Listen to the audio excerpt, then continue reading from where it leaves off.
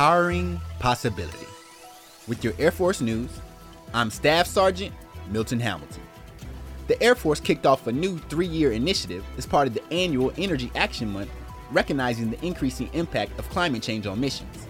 The Powering Possibilities campaign looks at the role energy plays in combat capability and readiness, and the need to develop high return on investment energy solutions. It also encourages prioritizing energy and water management. It's a forward-looking approach to energy innovation and powering the future force. Efforts span from optimizing fuel use in aircraft to making installations more energy resilient, including solar power. David Fort, Air Force Materiel Command's Energy Program Manager, says they look at the energy needs of missions, infrastructure risk, and vulnerabilities, then work toward improvements. He says the goal is to make sure energy is available when and where it's needed. That's today's Air Force News.